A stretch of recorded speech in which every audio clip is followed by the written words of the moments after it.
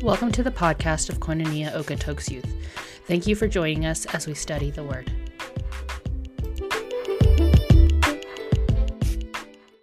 Hello, everybody, and welcome this morning. Thank you guys for joining us. This morning we're going to be looking at 1 Kings chapter 7 and the first part of 1 Kings chapter 8. And we're going to be looking at some more building projects that Solomon oversaw. Right? So last week we saw Solomon gathering supplies and setting up a labor force to build the temple. We also saw him build the foundation of the temple as well as the temple itself.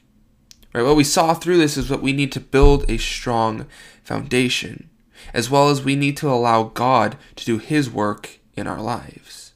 This week we're going to be looking at Solomon's palace and then the furnishings that were built for the temple. So if you guys have your Bibles, and could you turn with me to 1 Kings chapter 7. The sections for this morning are going to be as follows. The magnificent palace, the furnishings, and the ark. So let's pray and then we will dive on in. Heavenly Father, Lord, I thank you for this morning, Lord. I thank you for the book of 1 Kings here as we continue our study. Lord, I just pray that as we read through these chapters, Lord, I just pray that we'll have open ears and ready to hear what you have to say to us, and also help us to be ready to apply what we're learning. Lord, I want to pray this all in your name. Amen. So, looking at the palace first off, we see in 1 Kings chapter 7, verses 1 through 12, it says, "But Solomon took 13 years to build his own house, so he finished all his house. He also built the house of the forest of Lebanon. Its length was 100 cubits, its width 50 cubits, its height 30 cubits, with 4 rows of cedar pillars, and cedar beams on the pillars. And was paneled with cedar above the beams that were on 45 pillars, 15 to a row. There were windows with beveled frames in 3 rows, and window was opposite window in 3 tiers. And all the doorways and doorposts had rectangular frames, and window was opposite window in 3 tiers. He also made the hall of pillars. Its length was 50 cubits, and its width 30 cubits. And in front of them was the portico with pillars, and a canopy was in front of them. Then he made a hall for the throne, the hall of judgment, where he might judge, and it was paneled with cedar from floor to ceiling. And the house where he dwelt had another court inside the hall of like workmanship. Solomon also made a house like this hall for Pharaoh's daughter, whom he had taken as wife. All these were of costly stones cut to size, trimmed with saws inside and out. From the foundation to the eaves, also on the outside of the great court, the foundation was of costly stones, large stones, some 10 cubits and some 8 cubits. And above were costly stones hewn to size and cedar wood. The great court was enclosed with 3 rows of hewn stones and a row of cedar beams. So were the inner court of the house of the Lord and the vestibule of the temple." Now we ended last week having learned that the temple took 7 years to be built. Right? We saw that this building was spectacular and that the necessary amount of time was used. Right? We start here by seeing that Solomon's magnificent palace took 13 years to be built. Now, at first glance, it seems as though Solomon was taking more time to build his house. Maybe because he wanted it to be more spectacular than the temple. Now, that's what I thought at first glance. But I just thought, like, wow, way to step off the deep end and right into your downfall. Right? But when you look at the dimensions that we saw of the temple last week, which was 90 feet long, 30 feet wide, and 45 feet tall, the first building mentioned here is way bigger. It's like double the size almost of the temple, right? So there were multiple buildings that took up this palace, and we see 3 specifically laid out, right? The first one was the House of the Forest of Lebanon, which was 150 feet long, 75 feet wide, and 45 feet tall. So even if it took them 13 years to build the House of the Forest of Lebanon, it kind of equals the same, but they built the Hall of Pillars as well, which is 75 feet long and 45 feet wide. You also see the Hall of Judgment. We also have the house where he dwelt, that was similar size to the Hall of Judgment, as well as the Hall for Pharaoh's daughter, which is a similar size as that one. So the fact that all of that took 13 years, it kind of debunks the whole idea that he's trying to make his house more magnificent than the palace. Right? This idea that he wanted a great house is insane. Or a greater house than the Lord is insane. Right? Solomon was building quite the palace. It spanned much more land than the temple. And he built it in under double the amount of time. So I really want to move away from that idea that Solomon is trying to make his house better. Right, so I want to look at some of the buildings in this palace that are laid out here. The first building we see is the House of the Forest of Lebanon, which was the biggest building in this palace by far. Right?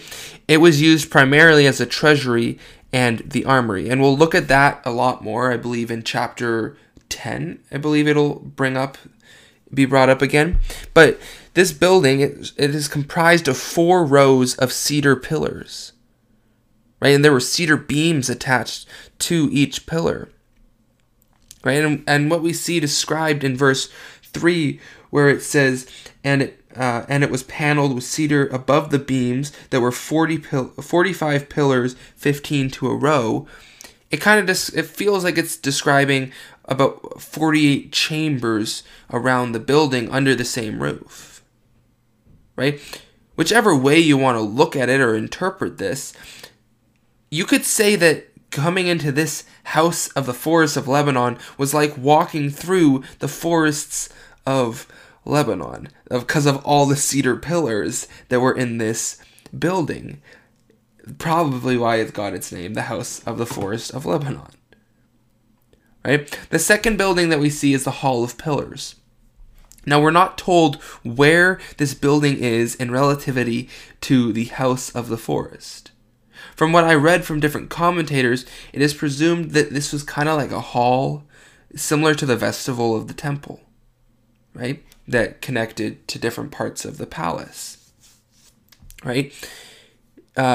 It's more of an entrance, right? Commentator John Woodhouse explained this section this way. Once again, the verse is far from clear for those who are trying to form a mental picture of these buildings.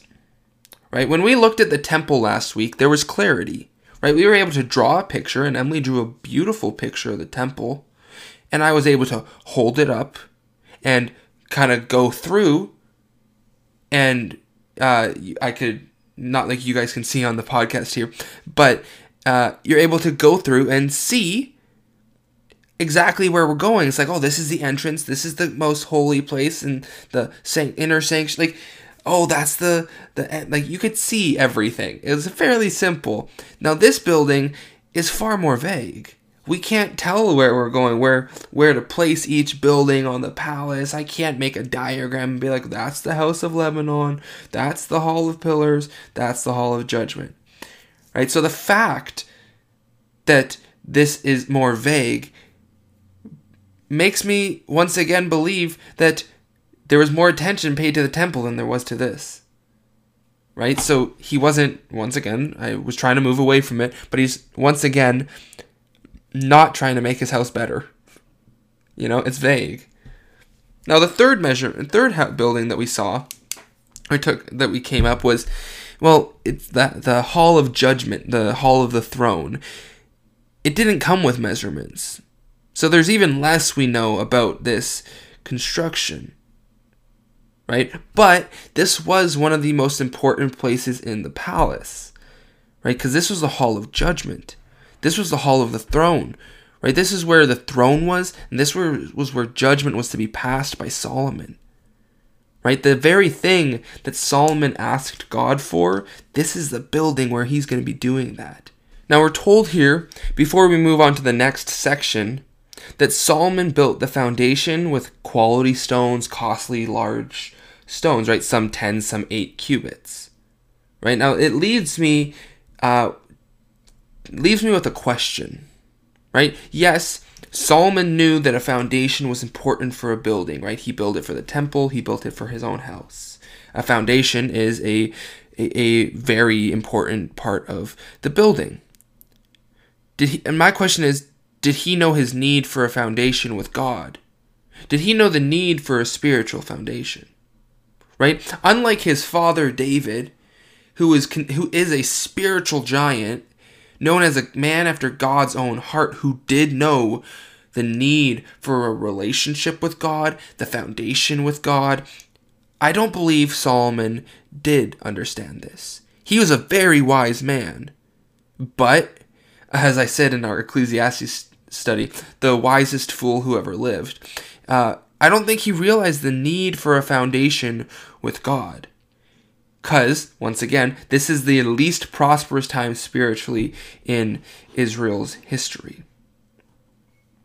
Right? So, as we continue on through the study of Solomon, we will see it become more and more evident that he doesn't realize the foundation is a need with God. Right? So moving on here, looking at the next section, the furnishings, we're going to look first at verses 13 through 14, where we will be introduced to the craftsmen of these items. It says, "Now King Solomon sent and brought Hiram from Tyre. He was a son of a widow from the tribe of Naphtali, and his father was a man of Tyre, a bronze worker. He was filled with wisdom and understanding and skill in working with all kinds of bronze work. So he came to King Solomon and did all his work." So, looking at this man, he is a half Israeli, half Gentile. But he was also the best around. Right? So Solomon hires this man to furnish the temple. Hiram was a bronze worker. This is an important piece of information because just as the tabernacle had plenty of bronze in it, the temple was also going to have plenty of bronze, but the people lacked the skill required to work bronze. You know, back when the tabernacle was being built, you had Aaron, right, who made all the furnishings. Because they didn't have to make them constantly, they kind of just lost that skill, right? And during King David's reign, they also gathered a lot of bronze from the surrounding nations, right? Just look at 2 Samuel 8, verses 8 and 10. It says, "Also from Betah and from Berothai, cities of Hadazer, King David took a large amount of bronze. Then Toi sent Joram, his son, to King David to greet him and bless him. Because he had fought against Hadazer and defeated him. For Hadazer had been at war with Toi. And Joram brought with him articles of silver, articles of gold, and articles of bronze." Now, what good is all the bronze that they acquired if they couldn't do anything with it? Right? Bronze armor, bronze bowls, anything bronze, but they couldn't reform it. They didn't have the skill. They needed a skilled bronze worker, right? And especially if they're going to be building stuff for the temple, they needed skilled bronze, right? That's where Hiram comes in. Solomon here, he used wisdom to get Hiram. And Hiram, he used his wisdom and skill and understanding of bronze work to do the work required. All right, so moving on and looking at verses 15 through 51, we're going to take a look at everything that was made. Looking first at verses 15 through 22, we're going to look at the first item of bronze made, which is the 2 pillars. It says, "And he cast 2 pillars of bronze, each one 18 cubits high, and a line of 12 cubits measured the circumference of each. Then he made 2 capitals of cast bronze to set on the tops of the pillars. The height of one capital was 5 cubits, and the height of the other capital was 5 cubits. He made a lattice network with reeves of chain work for the capitals which were on top of the pillars. 7 chains for one capital and 7 for the other capital. So he made the pillars, and 2 rows of pomegranates above the network all around to cover the capitals that were on top. And thus he did for the other capital. The capitals which were on top of the pillar in the halls were in the shape of lilies, 4 cubits. The capitals on the 2 pillars also had pomegranates above, but the convex surface which was next to the network, by the convex surface which is next to the network. And there were 200 such pomegranates in rows, on each of the capitals all around. Then he set up the pillars by the vestibule on the temple. He set up the pillar on the right and called its name Jachin, and he set the pillar on the left and called its name Boaz. The tops of the pillars were in the shape of lilies, so the work of the pillars was finished." So taking a look here at the first project, which is the 2 pillars, we see that they were both 27 feet tall, and that they had a circumference each of 18 feet around. They had capitals put on top of them, basically just extensions of the pillar, that were 7.5 feet tall. And on top of those, they had lilies that were 6 feet tall. Altogether, these pillars were each 40.5 feet tall. When we look at how the detail is described here in these for these pillars, with the pomegranates, with the chain work all made of bronze, and the lilies and all, it's amazing. It really is. There is so much detail just in 2 pillars, right? That is amazing. What we see next is that once they were finished, they were placed in front of the vestibule of the temple. And interestingly enough, they were named. These pillars were so famous that they had names. I think that's pretty interesting, right? So the right one was named Jachin, meaning he shall establish. And the left was Boaz, meaning to him is strength. The pillars were meant to be a reminder that the king was ruling because God had appointed him, and that God was to be his strength. This is a good reminder for us today because we're dependent on God. God's not dependent on us, right? Which then, this now leads us to the next project, which was the Still Sea, which is basically a bath. It says in verses 23 through 26, it says, "And he made the sea of cast bronze, 10 cubits from one brim to the other, and it was completely round. Its height was 5 cubits, and a line of 30 cubits measured in circumference. Below its brim were ornamental buds encircling it all around, 10 to a cubit. And all the way around the sea, the ornamental buds were cast in 2 rows when it was cast. It stood on 12 oxen, 3 looking toward the north, 3 looking toward the west, 3 looking toward the south, and 3 looking toward the east. The sea was set upon them, and all their back parts pointed inward. And it was a handbreadth thick, and its brim was shaped like a brim of a cup, like a lily blossom. It contained 2,000 baths." So what we see here is that it was 15 feet from brim to brim. Its diameter was 15 feet, right?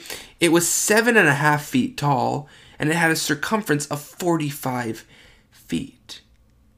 This bath also, it stood on 12 oxen, 3 looking in each direction with their hindquarters facing inward, right?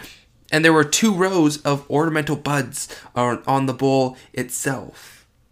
Now, just to understand how big this thing is, it's 1.5 feet taller than me, for those of you who have seen me. And it holds 2,000 baths, which is roughly calculated, estimated, whatever, to be 43,532 liters of water. Right? That's a lot. Now, what this bowl would be used for was ceremonial washings for the priests before they could perform the sacrifice. And finally here, looking at the last project that Huram built, we look at the stands that carried water, or the carts that carried water. It says in verses 27 on through 39, he also made 10 carts of bronze. 4 cubits was the length of each cart, 4 cubits its width, and 3 cubits its height. And this was the design of the carts. They had panels, and panels were between frames. On the panels that were between the frames were lions and oxen and cherubim. And on the frames was a pedestal on top. Below the lions and the oxen were wreaths of plated work. Every cart had 4 bronze wheels and axles of bronze, and its 4 feet had supports. Under the laver were supports of cast bronze beside the wreath. Its opening inside the crown at the top was 1 cubit in diameter, and the opening was round and shaped like a pedestal, 1.5 cubits in outside diameter. And also on the opening were engravings, but the panels were square, not round. Under the panels were 4 wheels, and the axles of the wheels were joined on the cart. The height of a wheel was 1.5 cubits. The workmanship of the wheels was like the workmanship of a chariot wheel. Their axle pins, their rims, their spokes, and their hubs were all of cast bronze. And there were 4 supports at the 4 corners of each cart. Its supports were part of the cart itself. On the top of the cart, at the height of half a cubit, was perfectly round, and on the top of the cart, its flanges and its panels were of the same casting. On the plates of its flanges and on the panels he engraved cherubim, lions, and palm trees. Wherever there was a clear space on each, with wreaths all around. Thus he made the 10 carts. All of them were of the same mold, 1 measure, and 1 shape. Then he made 10 lavers of bronze. Each laver contained 40 baths, and each laver was 4 cubits. On each of the 10 carts was a laver. And he put 5 carts on the right side of the house, and 5 on the left side of the house. And he set the sea on the right side of the house toward the southeast.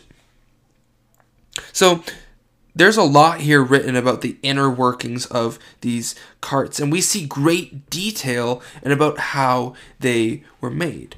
So it's clear that Huram showed great detail in this work, and he took great pride in this work. Right? So these carts each were 6 feet long, 6 feet wide, and 4.5 feet tall.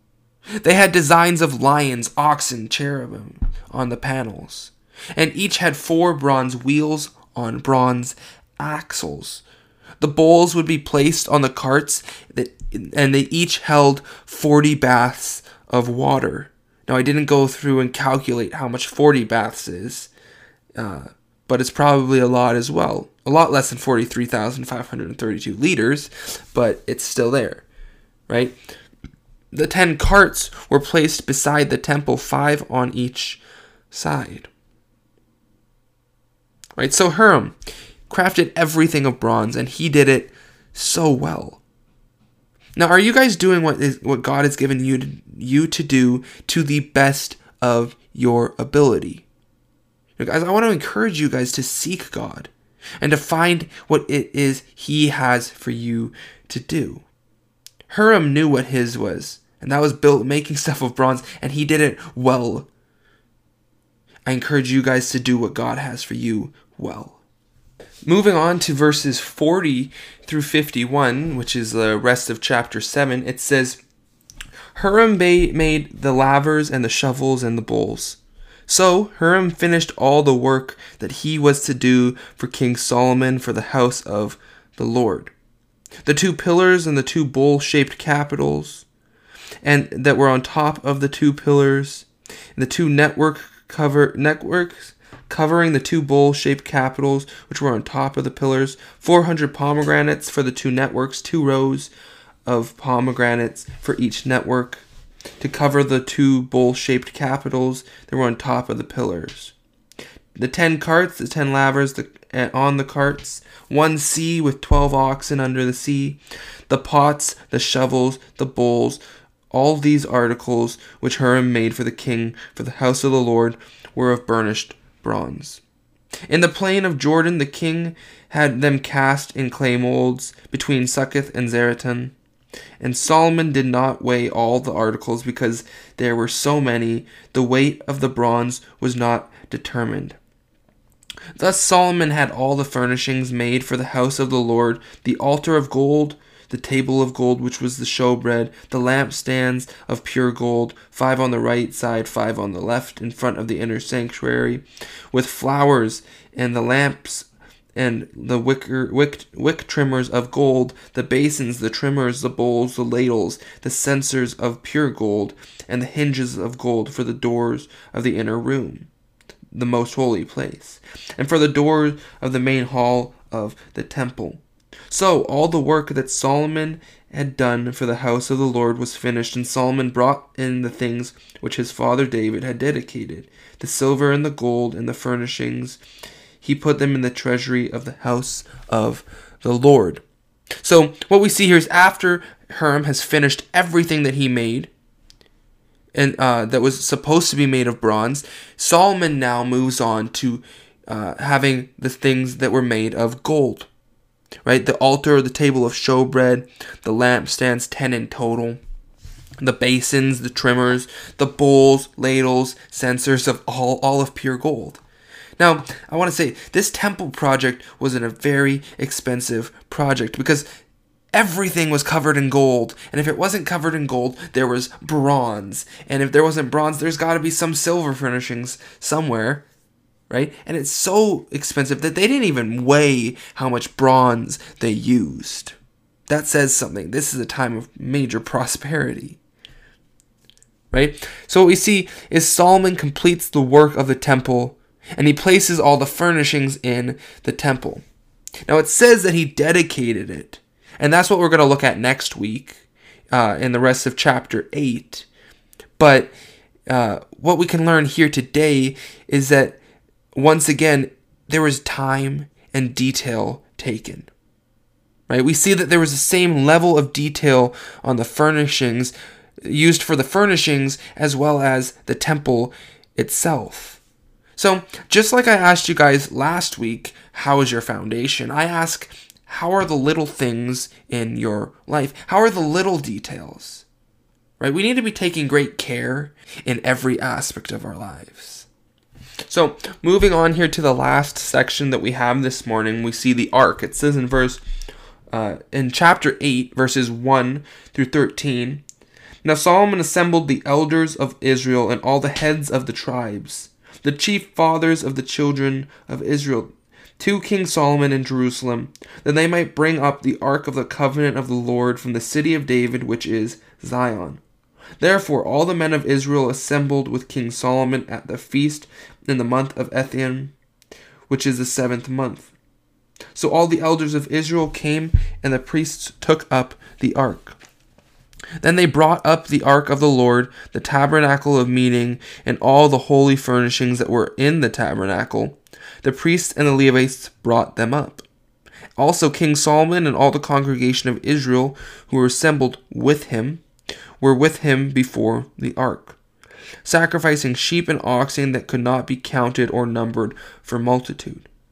Then the priests brought in the ark of the covenant of the Lord to its place, into the inner sanctuary of the temple, to the most holy place, under the wings of the cherubim.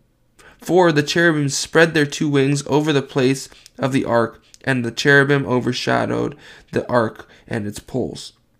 The poles extended so that the ends of the poles could be seen from the holy place in the front of the inner sanctuary, but they could not be seen from outside. And they were there to this day. And they are there to this day. Nothing was in the ark except the 2 tablets of stone which Moses put there at Horeb, and when the Lord made a covenant with the children of Israel when they came out of the land of Egypt. So it came to pass, when the priests came out of the holy place, that the cloud filled the house of the Lord, so that the priests could not continue ministering because of the cloud, for the glory of the Lord filled the house of the Lord. Then Solomon spoke. The Lord said he would dwell in the dark cloud. I have surely built you an exalted house, a place for you to dwell in forever. So the first thing I see here and that I want to point out is that all of Israel is called to assemble in Jerusalem. They're all called to witness the ark being placed inside the temple of the Lord. Right? We also see how magnificent this temple is, right? We've seen that. And we've seen how the amazing detail used on all the furnishings, and even to the smallest objects. Right? The temple has been in the works since King David, and now it's being completed, and all of Israel is being called to be witness. Now, when I say that it's been in work since David, I want to clarify, David prepared supplies, not the actual temple. He just gathered some of the supplies, right? But all of Israel is being called to witness. Now, that's quite a big thing, because it's been equated to like the Olympics, right? The temple is on a mountain, right? So you can be seen from anywhere in Jerusalem. But think about it, like if you're like in the way in the back, you can't hear them, right? Like you see this ark going up the hill to this temple, and it's like you're so far away. Like that's a lot of people coming to Israel to witness this magnificent thing, but it's not something you would want to miss. Right? So I want to emphasize here why they gathered. They gathered to put the ark of the covenant in the temple. The temple, though it was completed, and though they had made all the furnishings, it still was not ready to be operated until the ark was in the Holy of Holies. Right? The ark was the most important thing in the temple, because that was where God's throne was. Or that is God's throne, or his mercy seat. Now the mercy seat is important. You gotta just look at Exodus 25:22. It says, "And there I will meet with you, and I will speak with you from above the mercy seat, from between the 2 cherubim that are on the ark of testimony, about everything which I will give you in the commandment to the children of Israel." Without the ark, the temple was just another building. Yes, given a very, very beautiful building, but a building nonetheless. For us, the presence of God is through the Holy Spirit, right? So I'm asking you, are you a building? Are you a building filled with his presence? And I want you guys to look at 1 Corinthians 3:16. It says, "Do you not know that you are the temple of God, and that the Spirit of God dwells in you?" Guys, I want to emphasize, the Holy Spirit is the difference between saved and unsaved. Right? We need to be allowing his presence to fill our lives. Right? So, the ark, they place it between, in the Holy of Holies, between the 2 cherubim. They also put all the furnishings where they belonged. And we see that after this is done, when the priests came out, a cloud filled the temple. Now a cloud, it references the presence of the Lord. We see that many times throughout the Old Testament, specifically back when the tabernacle was made. Remember, the Israelites, the Hebrews, were led by a pillar of fire by night and a pillar of cloud by day. Pillar of cloud always meant God's presence. Right? So God's presence was now in the temple. So right then, they could finally say the temple was finished, for God's presence resided in the temple. Now I want to ask, can people say this about us? Can people sense God's presence in our lives? Think on that one as we close here. In closing, I want to there are 3 things that I want for you guys to take away. I would love for you guys to have taken away from this. First off, number 1, Solomon knew the importance of a foundation for a building, but it didn't seem as though he realized the importance of his spiritual foundation, of his relationship with God. Second, we saw the great detail that was put into the projects built by Hiram. How's our detail? Right? Just like we saw that we need a strong foundation, are we taking great care of the little details in our life? And thirdly, the presence of the Lord was in the temple, so they could finally say it was complete. The difference between being saved and unsaved is the Spirit of the Lord living in you. Right? Can others sense His presence on your life? And I encourage you guys to really seek these. Okay? Let's pray. Heavenly Father, Lord, I thank you for this passage that we've just studied in 1 Kings. Lord, I just thank you for everything that we can learn through this. Lord, I just pray right now that we will really emphasize the importance of our spiritual foundation, of our relationship with you. Lord, help us to take great care and great detail on every aspect of our life. As well as, Lord, help us to really be seeking your presence. Lord, may your presence be filling us and being evident to the world around us. May we be that light on the hill, Lord, that can't be put out. Lord, help us as we go today. Help us to be salt and light for you. Lord, help us to apply these things that we've learned. I pray this all in your name. Amen.